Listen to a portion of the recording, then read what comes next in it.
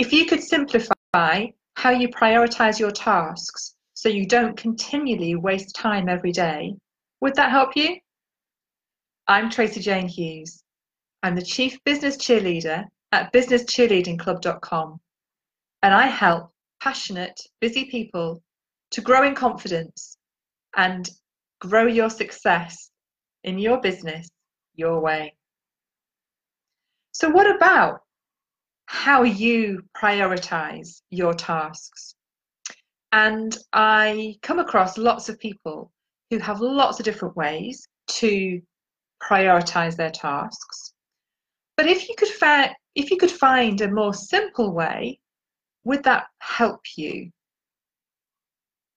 I know that lots of people waste a lot of time going through task lists and rejigging them and putting things from one task list to another task list.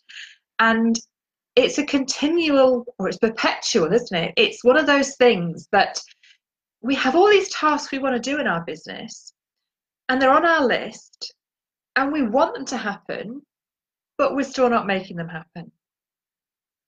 So the first tip I've got for you today is make that master list of all those tasks that you want to happen, and not just in your business, because that's one of the things I find with the busy people I work with.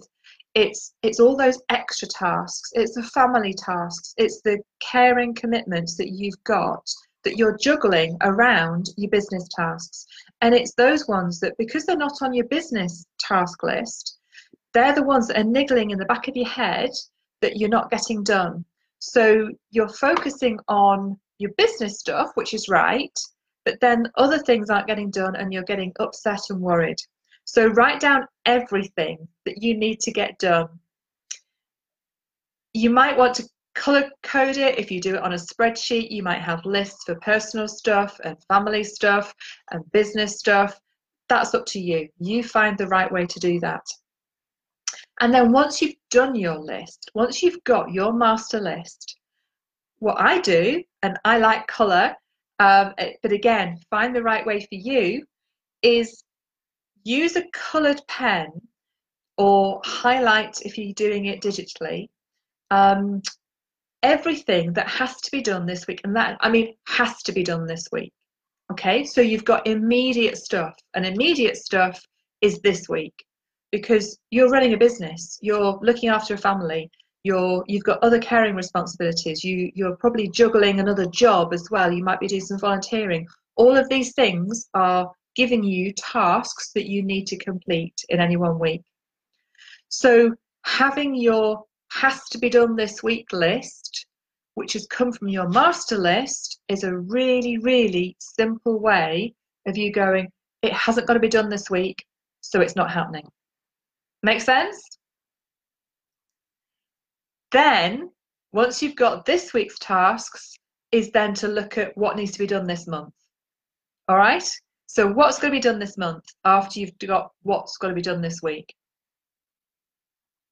So for example, if you're a service business, then for you, customer service is likely to be top of your list, as well as your family, as well as your personal stuff, as well as your volunteering, but that customer service is probably top of your list. So anything that's not customer service probably falls a little bit further down the line. If you sell products, is ordering more stock important for this week? If you don't order more products this week, have you got anything to sell next week? That's what I'm meaning by what's really important. So if you've still got lots and lots of tasks on your list for this week, the next step of making things more simple is to go down that list and mark off which ones you can do in 10 minutes or less. Some of them might be a phone call. Some of them might be placing an order that you've placed before, so it's just copying and pasting or sending an email.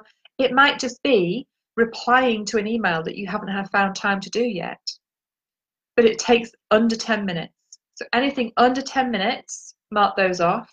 And then against the others, write down how long it's going to take you. Okay?